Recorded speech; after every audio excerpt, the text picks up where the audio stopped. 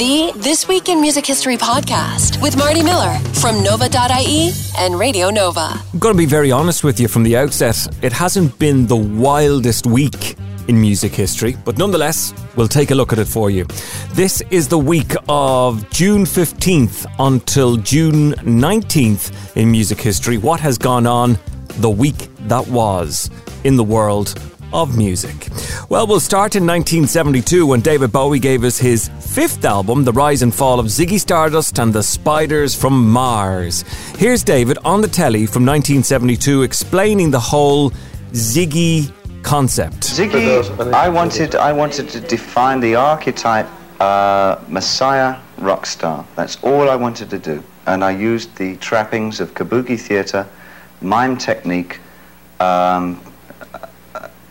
fringe New York music, like my references were Velvet Underground, whatever. It was this week back in 2007 that Rod Stewart married his model girlfriend, Penny Lancaster, on the Italian Riviera just outside Portofino.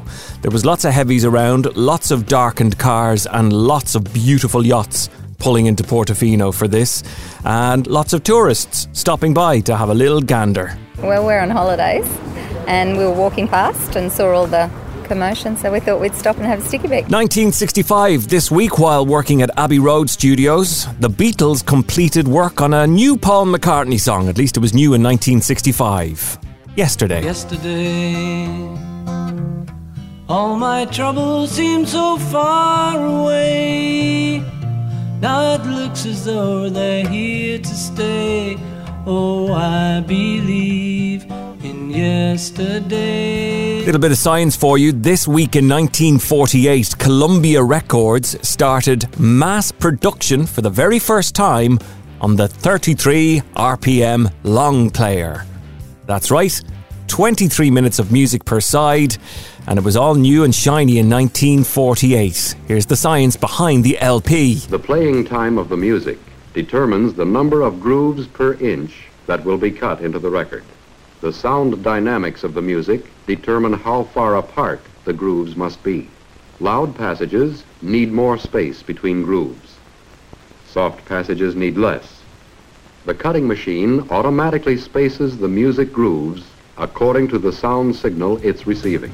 And jumping forward this week in 2010, John Lennon's handwritten lyrics to the Beatles song A Day in the Life sold for £1 million. Now, is it just me, but does it sound like Eddie Izzard is doing the auction for Sotheby's in New York? John Lennon's handwritten lyrics to the final song on the Beatles' Sgt. Pepper's album now have an American owner. An unnamed American bought this sheaf of paper, which Lennon wrote out the words to A Day in the Life. At $1 million, are we all through? Anybody else? It's a great song. Well, $1 million is on the phone then. Fair warning now at $1 million. $1 million. Telling you, it's Eddie Izzard. And finally, this week in music history, we had Prince starting in 1990, the first of 12 sold-out nights at Wembley Arena in London. Remember the Nude Tour? It came into Cork with his 90-strong entourage earlier in the year. Sounded like this. It's basically a hot rock and roll show. You expect a lot of black people on stage this evening. Nothing but a party. Just a funky groove. Nothing but a funky groove. They're comparing us to the Stones for the greatest rock and roll band in the world. And in 2011, poor Amy Winehouse was booed by crowds in Belgrade. Now, they'd spent a fortune to see her. Bear in mind that Belgrade is one of the places with wages the lowest in Europe, and fans had paid up to £52 to see her mumble and stumble, leave the stage, drop microphones and sound like this for the show.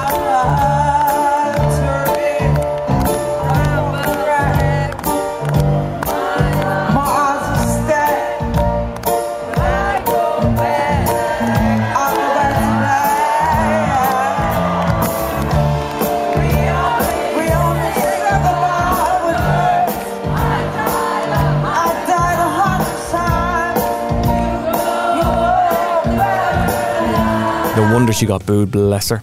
And that is a little look at the week that was June 15th to 19th here on Radio Nova. We do it every single day on the radio just before 11 o'clock, and there's lots of reading and watching to be done on nova.ie as well. But for now, thank you for checking out the podcast.